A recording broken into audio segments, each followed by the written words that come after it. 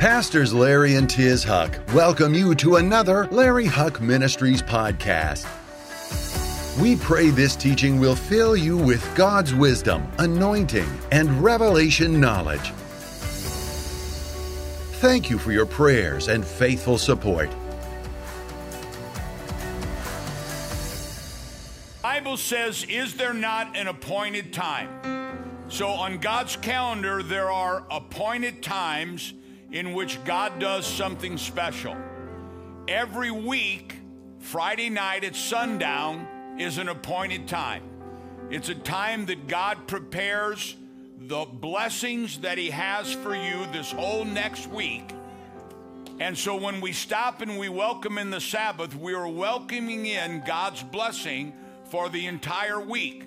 But tonight is something special because it's Shabbat. It's the Sabbath during Passover. And Passover is a very special time. Tonight is the night that we celebrate the greatest sacrifice of love and mercy that man can know, when Jesus Christ died for our sin. Now, at appointed times, there are certain rules that you can and cannot do. During the appointed time on Sabbath, but especially on the Sabbath of Passover, you are not allowed to say anything negative. You can only speak positive things. Amen. And so turn to your 4 or 5 neighbors and say to them, "You're better looking than I thought."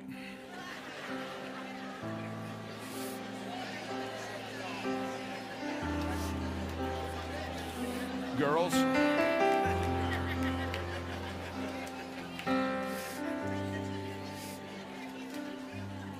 You may be seated. The Lord bless you. Now, one of the things that we do on the Sabbath every time is the ladies are to light the candles. And I know most of you know this, but we have people joining us from around the world. Some of you may be new to this, but on the Sabbath, and the Sabbath begins Friday night to Saturday night. And when we light the candles, now, let me do something that isn't quite kosher. The first thing you do before you welcome in God's blessing for this week, every time God, if you can grab a hold of this, it will change your life. Every time God is getting ready to bless you, He first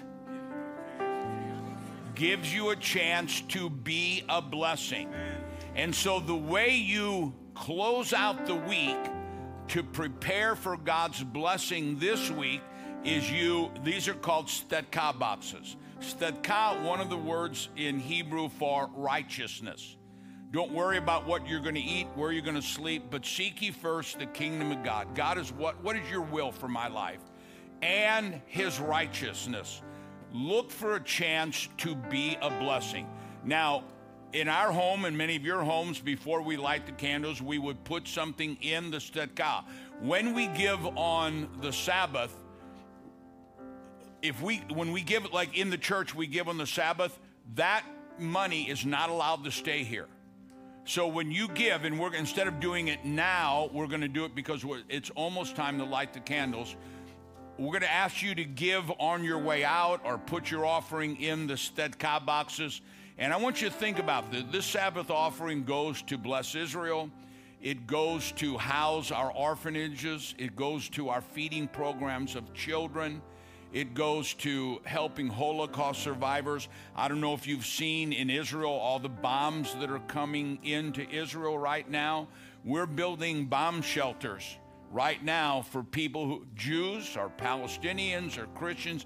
We're partnering with Israel to build bomb shelters in these very areas.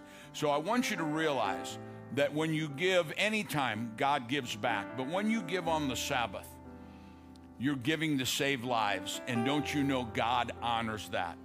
There comes a time that maybe you need God to move for you. When we give, it's being put in, Tiz says it so well, it's being put in God's bank. This is what He means when He says, store up for yourselves treasures in heaven. There came a time that we needed a miracle online. We needed a miracle on Tiz. And thank goodness we were taught, as you have been taught, to save people's lives. And when we save lives, guess what? He comes in and saves ours. Amen? So ladies, if you would stand, a married woman lights 2 candles, and what you're saying is, as a woman of valor, and that's what you read on the Sabbath, a woman of valor. And what you're saying is, I'm standing as a woman in my home and my family, that no matter how dark it gets out there, in our home and in our family, the light of God will shine. A single woman, as Katie is, and we're believing that she won't be single after this year, and we're taking applications. She lights the candle and saying, I will be a righteous woman waiting for my bershet, which means the other half. In other words, we're not whole without our mate. And so it will light this. If you have a daughter, or if you're single, if you have a daughter, granddaughter, someone you love that needs to be linked up with the man that God would have for them. And we don't want just any man. We want a man that serves God. We want a man that can pay the bills, and we want a man that will never leave us and never forsake us, right, ladies? Amen. So as Ann and Katie light the candles, and then if you know it in Hebrew, we'll say it together. Or the ladies will say it together. And if a man's by himself, he can also do this. Okay, ladies. Signalizing bringing the light of God into your home, your family, your future. Adonai Eloheinu melech haolam asher kitzanu b'mitzvotav v'tzivenu ner shel Shabbat. Father, we welcome in the Sabbath blessing into our week, and we give you praise. And all God's people said, Amen. Give the Lord a clap offering for the Sabbath blessing. Amen. Now, I want to ask you, if you have your Bibles, to open them up to the book of Matthew. And thank you, Danton. I want to ask you to open your Bibles to the book of Matthew, chapter 27, and I'm going to start reading from verse 26. And we're going to do a combination of things. Instead of just doing the Lord's Supper together, the Passover meal together, the Sabbath meal together, this is a day that we remember the amazing sacrifice that Jesus gave when he surrendered his life. You know, the question is, who killed Jesus? And the reality of it is, no one killed Jesus. He gave his life. For he loves us so much that he gave his life. He surrendered his life. So I want to look at just the last few moments of the day that Jesus gave his life. Verse 26. Then he released Barabbas to them, and when he had scourged Jesus, he delivered him to be crucified. Then the soldiers of the governor took Jesus into Praetorium and gathered the whole garrison around him. And they stripped him and put a scarlet robe upon him. And when they had twisted a crown of thorns, they put it on his head and a reed in his right hand. And they bowed the knee before him and mocked him, saying, Hail, King of the Jews. And then they spat on him. And they took the reed and struck him on the head. Then when they had mocked him, they took the robe off of him and put his own clothes on him and led him away to be crucified. Now as they came out, they found a man, a Syrian, Simon by name. Him they compelled to bear his cross. Now, most of you know this story, but if you watch Jesus after they scourged him, and we're going to go over this in detail this Sunday as we celebrate the resurrection of Jesus, Jesus was so beaten and so crippled up in his body that they say even his organs were exposed. And yet he has to get to Calvary. And halfway along the Via Dolorosa, the road of suffering that Jesus walked to shed his blood, he couldn't make it any longer. And so they called the man in, and there's a black man. And I love emphasizing this. I've been emphasizing this for years. Here's a black man and here's a Jew carrying the cross together. And what a great sign of defeating racial prejudice and saying, we are all in this together. Amen? Isn't that an amazing thing? And yet Jesus had to get to Calvary. Read on. And then verse 33, and when they had come to a place called Golgotha, that is to say, the place of a skull, they gave him sour wine mingled with gall to drink. But when he had tasted it, he would not drink. Then they crucified him and divided his garments, casting lots, that it might be fulfilled, which was spoken by the prophet, they divided my garments among them, and for my clothing they cast lots. Now, let me just stop there, because last week we talked about the crown of thorns that were pierced in Jesus' brow. We know that Adam and Eve were cursed with the sweat of their brow, but we were redeemed by the blood of Jesus' brow. And scholars will tell you that the reason why they cast lots for Jesus' garments, and they cast lots for his tallit, his prayer shawl, is because it was a fine, fine material. It was very, very, very expensive. And so it's kind of a sign that we need to use to defeat the teaching in the church that Jesus was poor, and so we need to be poor. Our God's not a poor God. Our God owns the cattle on 1,000 hills. And that's just a false teaching. You know what? There's two things that a cult does. A cult makes you afraid, and a cult keeps you poor. And that's what the church did for many years, is they would keep us afraid, and they would keep us poor, therefore they could control us. But I declare, in these last days, there's going to be a great end-time transfer of wealth, and the church is going to be the lender, not the borrower, and you're the church. Amen? So it's just a side note to let you know, this is what, if Jesus was wearing rags, they wouldn't have gambled. They wouldn't have cast lots for it. But he was wearing fine things. Jesus, when he fed the 5,000, they said, Master, send them away that they can eat. And Jesus said, you feed them. And what was the disciples' response? Should we buy them lunch? Now, I've got a few dollars in my pocket, but I don't have enough to buy 5,000 men plus women and children lunch. Oh, I need a better amen than that. Now, I had one guy tell me, well, they didn't want to embarrass the rabbis, so they all took little bit pieces. Oh, I'm full. Of the little boy's lunch. He had some loaves and fishes. A little boy. Now, I've been in church a long time. We've had a lot of potlucks. I ain't never seen anybody go, oh, especially if you got a boys' home. They're in there. You better get in there before the boys' home comes in, because it's all gone. Plus, you can't get 15,000 pinches out of a couple fish. God wants to open the windows of heaven over you. And this year, this week, bring financial blessing to your home and your family and your job. I need an amen on that. Amen. Sitting down, they kept watch over him there, verse 37, and they put up over his head the accusation written against him. This is Jesus, King of the Jews. Then two robbers who were crucified with him, one on the right and the other on the left, and those who passed by blasphemed him, Jesus, wagging their heads and saying, you who destroy the temple and build it up in 3 days, save yourself.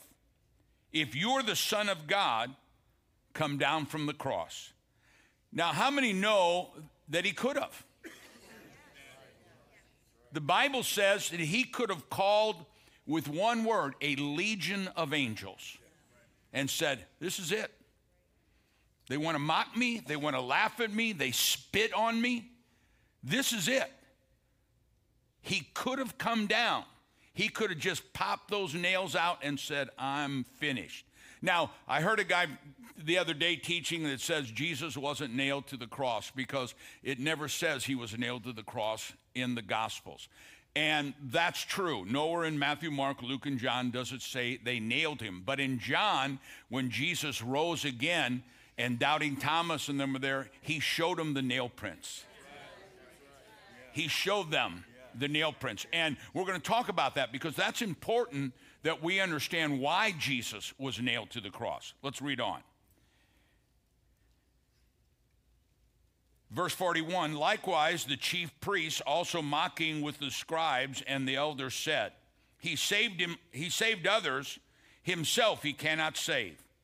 If he is king of Israel, let him now come down from the cross, and we will believe him.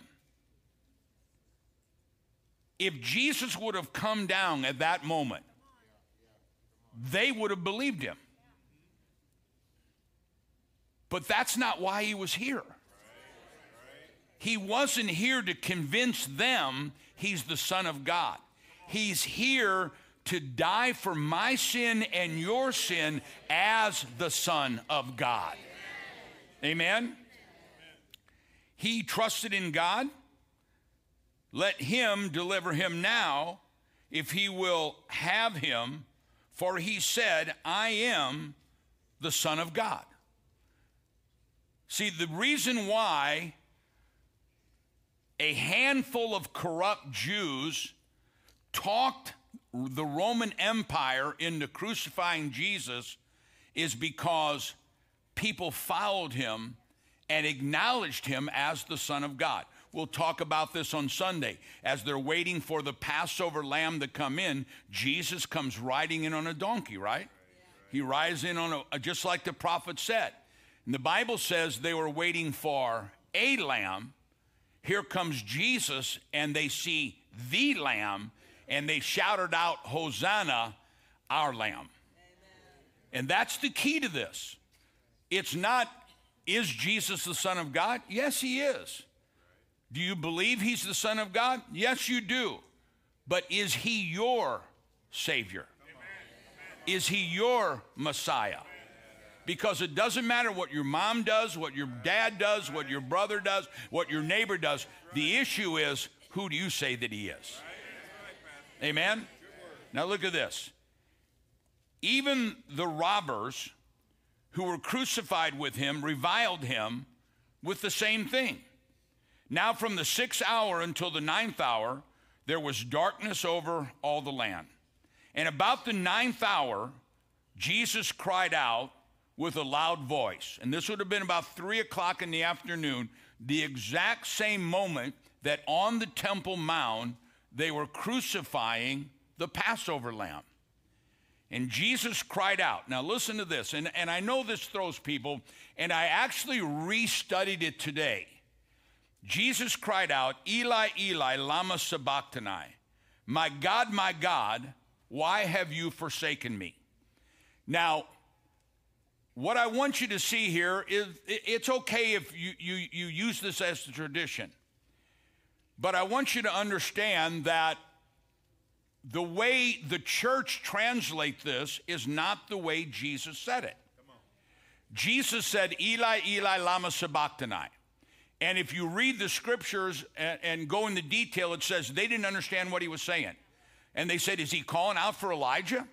And the reason why is, one, Jesus was speaking Western Aramaic, which is what we call ancient Hebrew, and Jesus was from another region. And so the words that we have in this, even in the Greek translation of Eli, Eli, Eli, Eli means my God, lama means why. You know, if somebody says so, you go, lama lo, why not? Why not? But the next words don't even exist that we have written here, don't even exist in the original language. And so not knowing what he said, or maybe on purpose, we translate it, my God, why have you forsaken me? And I'm not going to get into it, and I'm going to read a bunch of scriptures. But when Jesus was talking, and I love this, when Jesus was talking to his disciples, and he told them, I'm going to die. And they said, no, Lord, you're not going to die. And he said, there'll come a time when you'll forsake me. And they said, no, we'll never forsake you. He said, and listen what he said, but I won't be alone, because my Father will never forsake me. right? See, our tradition. So when Jesus said, Eli, Eli, lama sabachthani, the Western Aramaic says, my God, this is why you have spared me. Or this is why you have kept me. That's literally what the words mean. Jesus, how would Jesus, number one, Jesus laid the foundation out, and I can show you the scripture if you want to. He said, you may forsake me, but my Father will never forsake me. And then he says to us, you may forsake me, but I will never forsake you. It would be plus if Jesus would have said, my God, why have you forsaken me? Those corrupt leaders would have gone, I told you he wasn't the Son of God. I told you the Father's not with him. I told you he was a sinner. They would have gloated. They would have said, we love this. But that's not what he said. He said, my God, this is why I'm alive. This is the reason I'm here. This is why you have kept me. This is why you have given me strength to go through all this. I'm about to take the sin of the world and cast it into hell and give people everlasting life. Isn't that amazing? It doesn't even make sense to say, my God, why have you forsaken me? Jesus said, all along, he said, this is why I came. He's praying in the garden. He said, Father, if there be some other way, let this cup pass, but not my will. And he sweat blood because he knew. It doesn't even make sense that it caught him by surprise, because that's not what he said. And you know, when I think about this, when you're going through a trial and you can say, Eli, Eli, lama sabachthani, this is why you're giving me supernatural strength, because I have a mission, and my mission is to go into all the world and preach the gospel. Say this, Eli, Eli, lama sabachthani. This is when you're going through a trial, you know that God is going to keep you. It's a saying in the Middle East, especially in Jesus' time, where they would say this. Why have you, Lord, what's my purpose? Others have died and you kept me alive. Others have failed. You kept my business going. Why? Oh, I know why. I have a purpose. And I declare to us, when the enemy comes against you, you need to cry out, I have a purpose, and this is why God has kept me going until this time. Amen.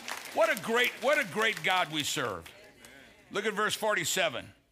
And some of those who stood there, when they heard that, said, this man is calling for Elijah. Immediately one of them ran and took a sponge and filled it with sour wine and put it on a reed. And they gave it to him to drink. The rest said, let him alone. Let's see if Elijah will come and save him. They had eyes, but they couldn't see. They had ears, but they couldn't hear. They missed it. They totally missed it. Let us come and see if Elijah will help him. Jesus, when he had cried out, again with a loud voice, yielded up his spirit. And I believe, and I looked at this, I said, should I read this from Matthew? Should I read it from Mark? Should I read it from Luke? And everyone has a little bit of different saying, but I love when it says, Jesus said with a loud voice. See, I don't believe Jesus said with defeat, my God, why have you forsaken me? I believe he said with a loud voice, my God, this is why you have kept me. This is why you have given me strength. And he said with a loud voice, not of defeat, not of Satan winning, but he said with a loud voice, it is finished. And Satan was defeated. Now look what happened next.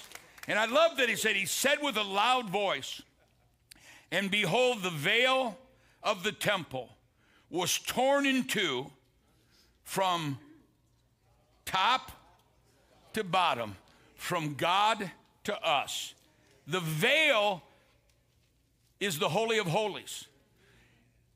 And up until that point, only once a year could one man go into the Holy of Holies.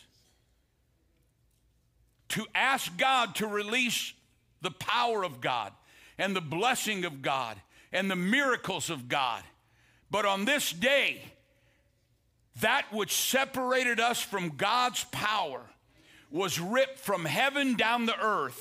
And this is why we go boldly before the throne of God. This is why Jesus, when they came to him and said, Rabbi, teach us how to pray. It's a very Jewish thing that you're to go to your pastor or you're to go to your rabbi and say, how do you pray? Tell us how you pray. And Jesus said, you want me to tell you how to pray? Yes, tell us how to pray. He said, all right, are you paying attention? Yes, I'm paying attention. When you pray, say Father. That's what this is all about, where we go boldly before the throne of God. You got it? When you pray, say Father. All right, go ahead and pray. Lord Jesus, stop right there. Jesus is our Lord and Savior without a shadow of a doubt. But when he died on the cross, he ripped the veil that kept us from going before the Father. The Father sits on the throne.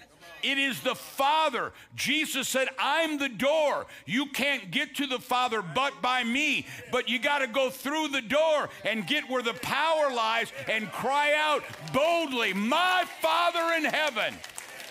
Because I'm going to tell you something. Our dad can whip their dad. Amen? Amen? We go boldly with confidence. Well, who do you think you are to pray for a new job? Who do you think you are to pray for a house? Who do you think you are to pray for a healing? I'll tell you who I am. I am joint heirs with Christ Jesus, because when he paid the price, he paid it in full.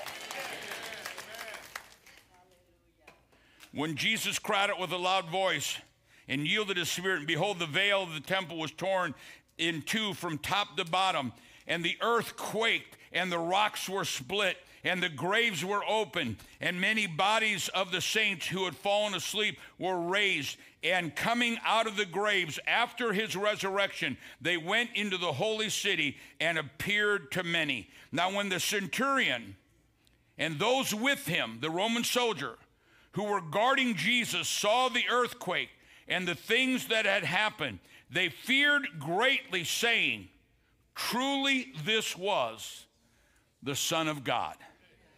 The only thing I have problem with that is they said, and I don't know if he said it or we misquoted it, but they said, truly this was the Son of God. And I declare to you 2,000 years later, truly this is the Son of God, and he is the same yesterday, today, and forever. Amen? What a great God we serve. What a wonderful God we serve. Now, we're going to take communion in just a minute, but before we do, I want to hit on the three other places that Jesus shed his blood very quickly. We talked about in the garden where he bought back our willpower. We talk about the crown of thorns where he broke the curse of poverty and lack. We talk about the whipping post that by his stripes we were healed. But as we see Jesus on the cross, we see him, and it's something that, and this is why I brought that up about the nails.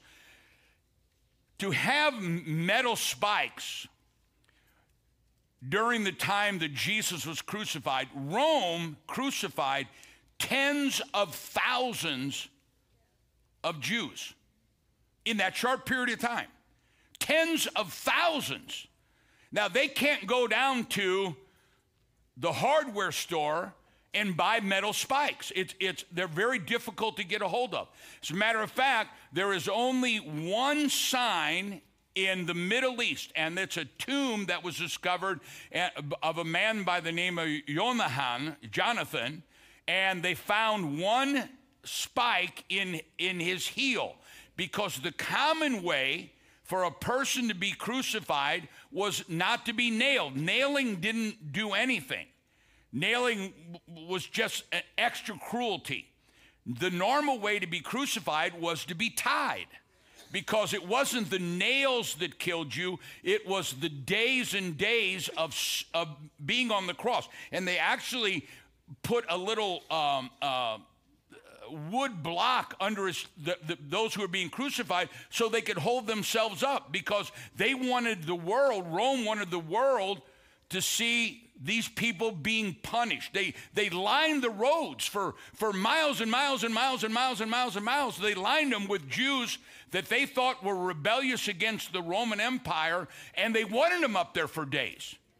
But as we read the scripture, Jesus was only up there 3 hours. And so come the Sabbath, they wanted them down because the teaching was amongst the Jews, if someone is on a tree, they're cursed. If they're nailed to a cross, they're cursed. And if they're still there when the sun sets, whatever curse is on them comes on the people of that area.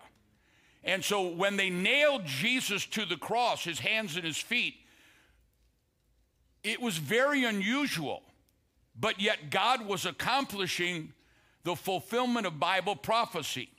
If you're just hanging there, there's no blood. But when you're nailed to the cross, out of your hands come blood. Why? Because Jesus said, wherever you go, and in their feet, wherever you go, tell them the kingdom of heaven is at hand. So the nails in your hand gives you authority. Lay hands on the sick, they shall recover. In my name you shall cast out devils.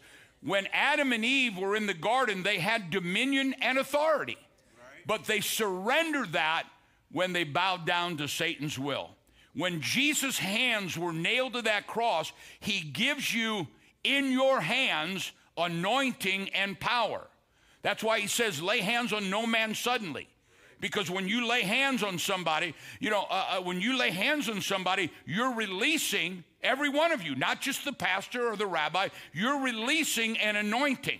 You're releasing the power of God. When they nailed his feet, every place you put the sole of your feet, God gives it to you for an inheritance. Now, I say this and we kind of laugh about it, but when we realize that when you go to work, when the blood of Jesus is on you and you understand the blood, when you go to work, you're taking the kingdom of God with you. When you go to school, you're taking the kingdom of God with you. Wherever you go, Jesus said, I'm going with you, and I've given you authority, and I've given you dominion. As my Father sent me, I'm sending you. No, we got to hear that. We've got to get the authority back. We need to bind the devil that's trying to take our country. We need to bind the devil that's trying to take our children. We need to bind the devil that people get elected in political positions because they're pro-abortion. We need to rise up as an army of God all over this country and say, devil, I bind you. And the devil says, well, who do you think you are? And you tell them, I am a blood-bought child of the living God, and wherever I go, Jesus is going with me. And I'm telling you, the devil cannot trespass on blood-bought property. Can I have an amen? When they nailed his hands, I was reading this and I pulled it up on the computer, and it says, and they nailed the thieves. And I go, they didn't nail the thieves. They didn't nail the thieves. And I realized it was man's interpretation.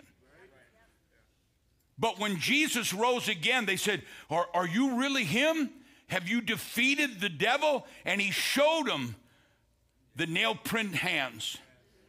And those hands, when we meet Jesus, and he puts his arms around us as we enter into the kingdom of heaven, we're going to see those nail-printed hands. We're going to see the holes in his ankles, in his feet, where they nailed him. But we need to not wait until then. We need to understand that when Jesus said to Peter, who do you say that I am? And Peter said, you're the Christ. You're the burden-removing, yoke-destroying, anointed one of Christ. Jesus said, on this, Peter, I will build my church, and the gates of hell will not win anymore. Whatever you bind on earth is bound in heaven. Whatever you loosen on earth is loosed in heaven. So many times we pray, and I I hope you don't misunderstand this. Jesus do this, Jesus do that. And Jesus says with a loud voice, it's already done. It's already done. Whatever you forbid on earth, I will forbid in heaven. And we need to rise up and say, we forbid this doctrine of killing babies. We forbid this pornography in our schools. We forbid this in the name of the kingdom of God, and not back down, because I declare no matter who we are, greater is he that's in you than he that's in the world. Somebody ought to give the Lord a clap offering and shout amen. We are not God's little boys and girls. We're not God's little children, oh Lord. We're to come boldly. You know, I tell this story all the time in an illustration. You know, when my grandsugars were little, the boys in Viva was little, you know, I'd be in there. Didn't matter who was in my office, didn't matter. They'd come back in and say, hey, Saba. They just come in. Because to whoever's in my office, I might be pastor, but to them, I'm grandpa. And that's the way God wants us. We need to come boldly before the throne of God. Lord, I need this. Lord, I need that. Lord, I need this. And I give you praise and glory because you've already done it. Does that make sense to you? Boy, I'm telling you, the devil does not want us to know our authority. We have authority and we have dominion through the blood of Jesus Christ. Now, I'll be the first to say, in our own authority and our own power, we don't have the power to blow fuzz off a peach. But in the name of Jesus, in my name, you shall. Now, that doesn't mean we always have in Jesus' name. That just becomes our habit. But it means when we lay hands on the sick, we're doing this with the authority of Jesus. When we bind the devil, we're doing this with the authority of Jesus. When we lay hands on the sick, we're doing this with the authority of Jesus.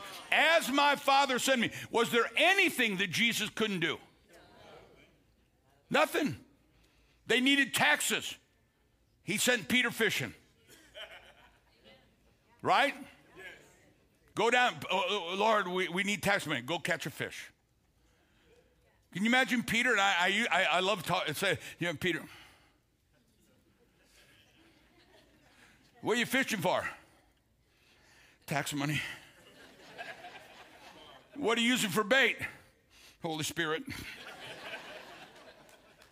Those things are in there to tell us that there's nothing that God can't do.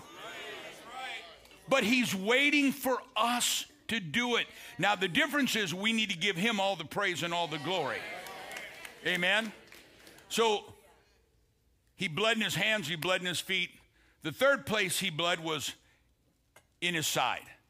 And this may be one of the most important. When they looked at Jesus, it's 3 o'clock in the afternoon. The Sabbath is getting ready to happen. So they go to the first thief and they break his legs so he can't hold himself up. And the weight of his own body caused him to suffocate. It collapsed his lungs. They went to the second thief, broke his legs. But the prophecy was, since the Passover lamb, no bone in Jesus' body would be broken. Right? So they get to Jesus and they look at him and it seems like he's already dead. But this doesn't make sense. Because it doesn't take 3 hours to die, it takes days to die. That's the purpose. So they're looking at him, and to see if he's just passed out or whatever, by inspiration of the prophecy of God, the Roman soldier takes a spear and shoves it in Jesus' side, and out of that wound comes blood and water. Around every heart is a sack of water. Now, I'm not a medical doctor. I don't understand the purpose of it. But when out of that wound came blood and water, it's a great, great sign from God that Jesus didn't die from the hands of man. He died from the broken heart of the wages of our sin. But Satan forgot the prophecy. He said, I've come to heal the brokenhearted. Remember when Jesus said, I've come to make you every way whole. Not just limping through life, but I've come to make you every way whole. In every way. And there may be people here tonight are watching, and you say, you know what? Something happened in my life that broke my heart, broke my spirit. And God says, let me apply the blood of my son to that. This is not the best illustration, but I came into church a drug addict, a drug dealer. God didn't make me that way. God didn't do that to me. But what Satan meant for evil, there's not a person here, whether you have somebody you love that's on drugs, or you yourself have are on drugs and you need to be set free. There's not a person here that I can't say, I know God will set you free. I know God can do it. Well, how do you know?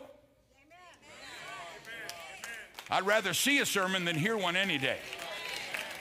Right? And I declare what Satan meant for evil on your life, God will reverse that curse and use it for good. Now, these are terrible illustrations, but it's where we live. Let's say some guy you were married to left you, burned you. God's got a better life for you. I don't know how that'll come. I don't know if you'll marry a better man with more money and you can drive past your ex's wife, a house and that 20-year-old he left you for in your new Mercedes-Benz. I don't know how that'll happen. And wave at him out the window.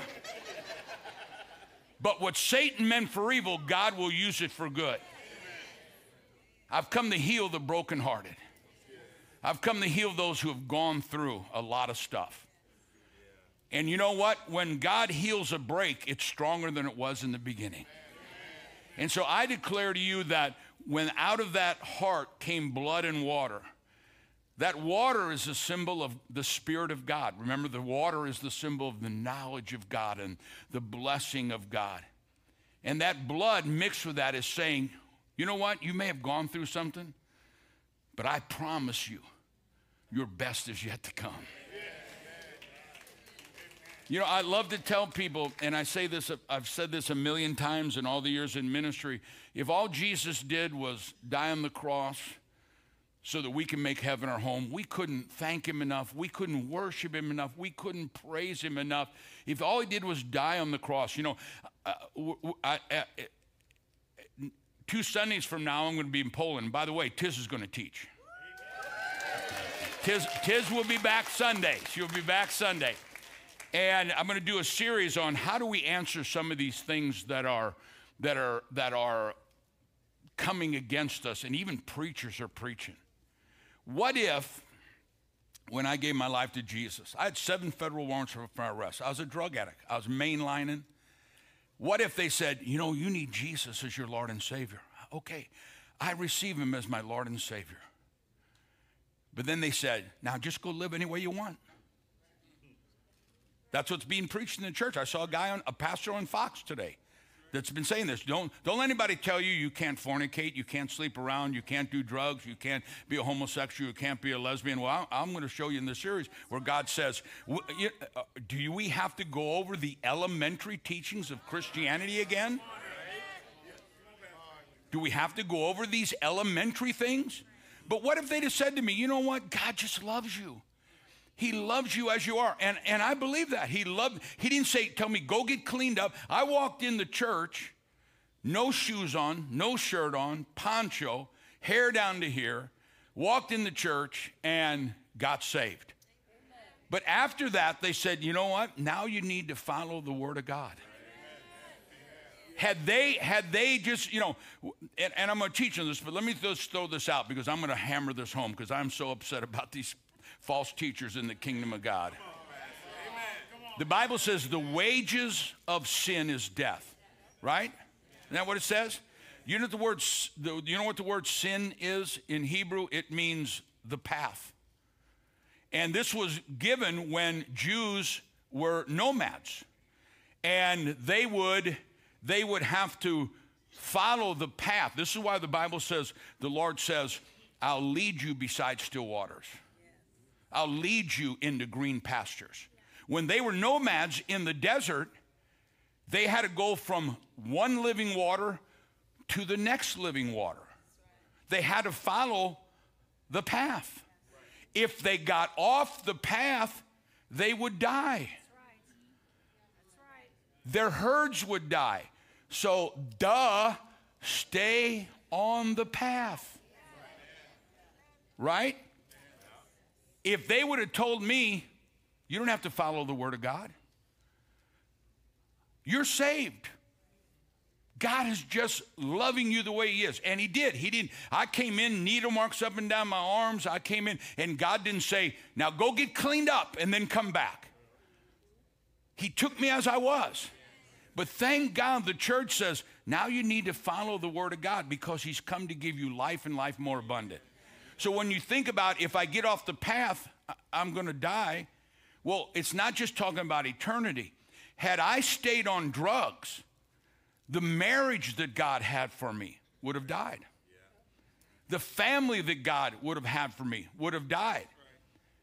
I would have been believing in Jesus, but as a drug addict, I'd have died, or I'd have been in prison, or something, and I would have, the destiny, the life of abundance that God had for me would have died.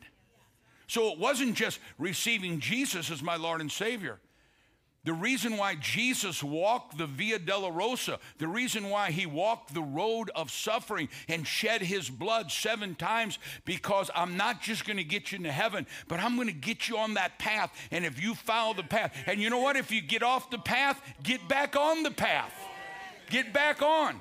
You know, we were talking this, Nancy and I were talking, the guys in the back, and when we lived in Oregon, we hear all the time, where's Nancy? All the time, they found a body in the mountains. They found a body in the woods.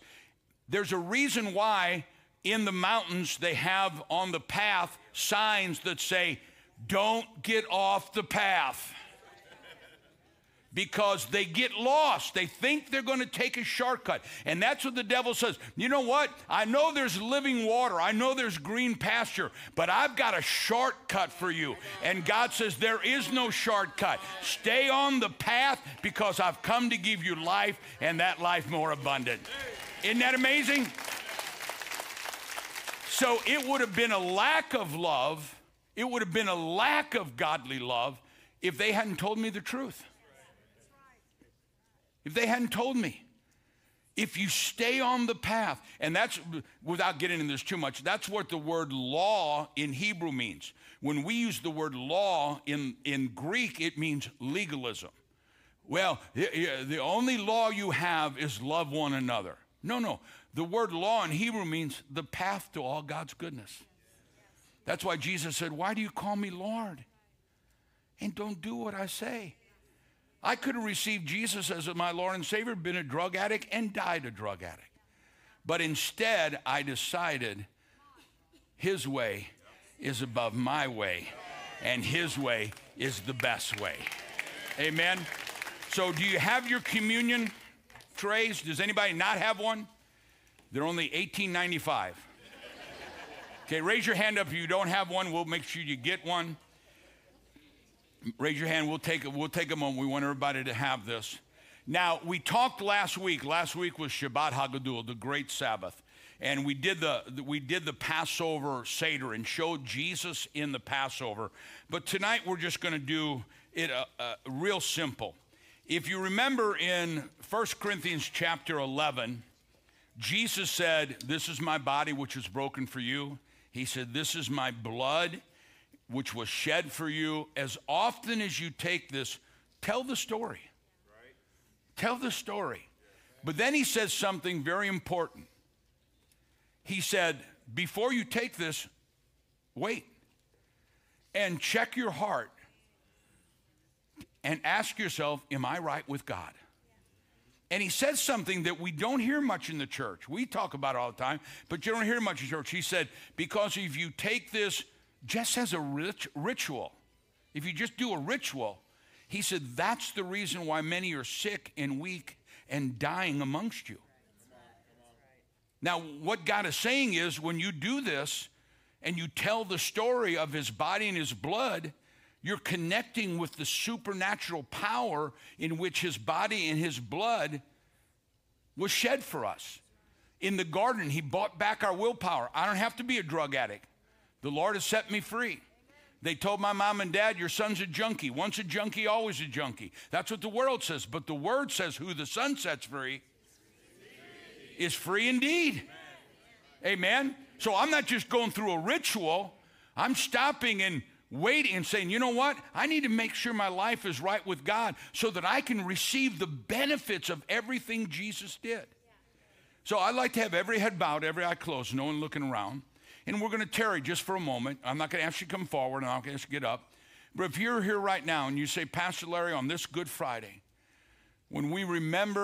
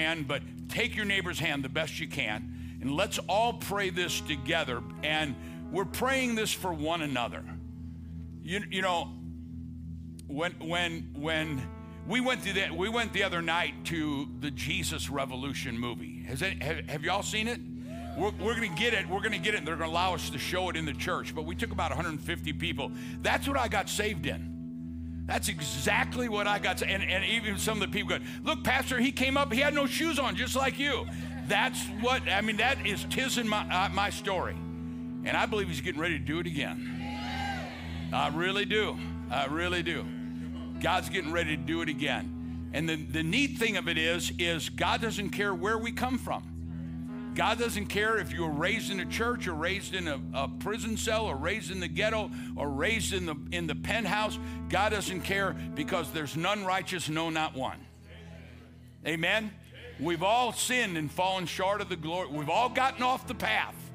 We've all gotten off the path. But tonight we're going to get on the path and we're heading towards living water. So say this out loud together. Say, Father, I come to you right now in the name of Jesus. I know I've sinned. We've all sinned. But I know this. You love me so much. You sent Jesus Christ to pay the price in full for all my sin. Right now, I receive Jesus Christ as my Lord and my Savior. And I want to add one thing I saw in the movie, and my friend. Jesus is your friend. Isn't that awesome? And my friend. Now say this with authority because you have dominion. Say, Satan, get out of my life. Get out of my body. Get out of my mind. Get out of my spirit. Get out of my country. Get out of my city. Get out of my state. Get out of my family, my finances, and my future. And I declare in the name, by his blood, every curse is broken and every blessing is released. Not someday, but today. In Jesus' name, amen and amen. Now somebody shout. Don't clap because you'll spill juice all over the place. Isn't God good? Isn't God good? Man, I'm telling you. Now, the first thing Jesus said, this is my body which is broken for you. And today do we have matzah for them, Nance? This is matzah. Every Jew takes matzah on Passover. Since the time of Moses till now, I want you to notice that every matzah has no leaven because Jesus is the unblemished Lamb of God. But every matzah is striped and every matzah is pierced, which symbolizes by his stripes we were healed and the piercing on the cross. He said, this is my body which is broken. I break that, and what we're saying is, devil, we are breaking your hold on every one of our lives, no matter if it's divorce or poverty or failure or drug addiction or anger or alcoholism or homosexuality or adultery or abortion, whatever it is. Jesus hung on the cross because the Bible says, cursed is he who hangs on a tree. Jesus did not just take my sin. He broke every family curse, every generational curse, every curse I invented. He broke it. So, and who the Son sets free is you. Say this out loud. Who the Son sets free is me. If you believe it, shout amen. So we take this is my body which is broken for you. Baruch atah Adonai Eloheinu melech haolam hamotzi lakem min haaretz. Now, let me just share something real quick. What that prayer is, Baruch atah Adonai Eloheinu melech haolam hamotzi lakem min haaretz. What that prayer is, blessed is he, Lord God, King of the universe, who blesses us with our commandments and commands us concerning the bread that comes from the ground or from the earth. In other words, bread, the provision of God, when you break the curse, the provision of God and the blessing of God comes naturally to you. It's not something we have to struggle with. It's something that God's good pleasure to bring this into your life. Amen? So let's take it together. I'm just going to take a small piece so I don't spit matzah all over the front row. We learned in Passover that there's not one cup as we do in the Lord's Supper. There were 4 cups. These 4 cups represent every blessing in the Bible. They represent the 7 places that Jesus shed his blood. And so we'll take our cup and we say the blessing. If you know it in Hebrew, say it with me. Baruch atah Adonai Eloheinu melech haolam borei pri hagafen. The grape juice or the wine represents the covenant promises of God. We miss this so many times, is that when we receive Christ as our Savior, Abraham becomes our father. And the promises of Abraham that Abraham gave to all the children of God, now we are grafted into them. And it's time for God to bring the fruit of those promises in every area into our lives. So the wine represents the covenant promises, And the wine also, the grape juice, represents the joy. Now, in Passover, you have 4 goblets. You fill them to the top, and every time you drink the whole thing down. So by the end, no matter who you are, you're feeling joy. Oh, don't look at me like that. But the joy of the Lord is your strength. Oh, the joy of the Lord is your strength. Now, before we take this and you start experiencing this whole next year, great joy, I'm going to have to warn you. I've been in plenty and I've been in want. Plenty's a whole lot more joyous. Oh, come on. You know what? Do you know what amen means? It means so be it. Plenty is a lot more fun than want. Health is a lot more fun than sickness. A good home, a happy home, is a lot more fun than a fighting home. So when we take this, we are claiming the covenant promises. Covenant. Blood covenant. Blood covenant. Jesus would never go back on that. But it's also the symbol in that covenant is great joy. Somebody's going to be happy. I'm going over to the Presbyterian. Somebody's going to be happy. Might as well be us, huh? So I'm going to release, when we drink this, I'm releasing the spirit of every promise and the spirit of great joy. You know, Passover is a new beginning. Passover is the beginning of a year. And so I'm going to believe that you're going to, you know, the Bible says that he will run you down with his blessing. How many are ready to get up every morning instead of running after the blessing? I grabbed you. Kids, run! Run! What is it? It's the blessing. I can't take anymore. I can't handle any more joy. Man, I'm telling you what. When the world sees how happy and blessed we are serving God, they're going to want to know what it is you have. And I'm telling the world, what we have is contagious.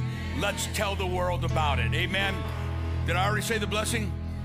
L'chaim, to life. And that, my friend, is Passover, is Good Friday, and Shabbat all rolled up in one. What a mighty God we serve. Amen. Now, let me make a couple announcements before we go. Next Wednesday, we are doing, Pastor Troy is leading this. I'm going to be here next Wednesday. We are doing a thing called biblical citizenship. Okay? Don't vote Republican. Don't vote Democrat. Let me put it this way. Don't vote donkey. Don't vote elephant. Vote the Lamb of God. Vote the Lamb of God. Let's vote biblical. And so we're doing, Pastor Troy is leading this, and next Wednesday we have Congressman Louis Gohmert, and who's a congressman of Texas. He's a good friend of the Kingdom of God, good friend of Israel, and he's going to be here, and we're going to be in this main sanctuary. So next Wednesday, I really want to encourage you to come and bring somebody as we look at some of the things. I love what one person said on the news today, and this is a Democrat. He said, there is no more Democratic Party. There's the way left of woke. And even this guy, as a Democratic representative, he said, we got to come back. We got to come back. And you know what that means? Let's get on the path as a nation, because we are in one nation under God, and that is the God of Abraham, Isaac, and Jacob. Amen. And then this Sunday, we're going to have a dramatic presentation of the last day of Jesus into the time of his resurrection. So if you know somebody that needs the Lord, bring them, invite them, encourage them. And I guarantee you that the love of God will touch their hearts, because Jesus didn't just die on the cross. He got up. He got up. And that's the difference. He got up. Father, bless us as we go.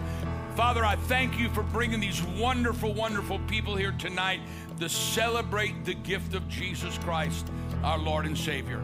Bless us all here. Bless everyone that's watching around the world by stream.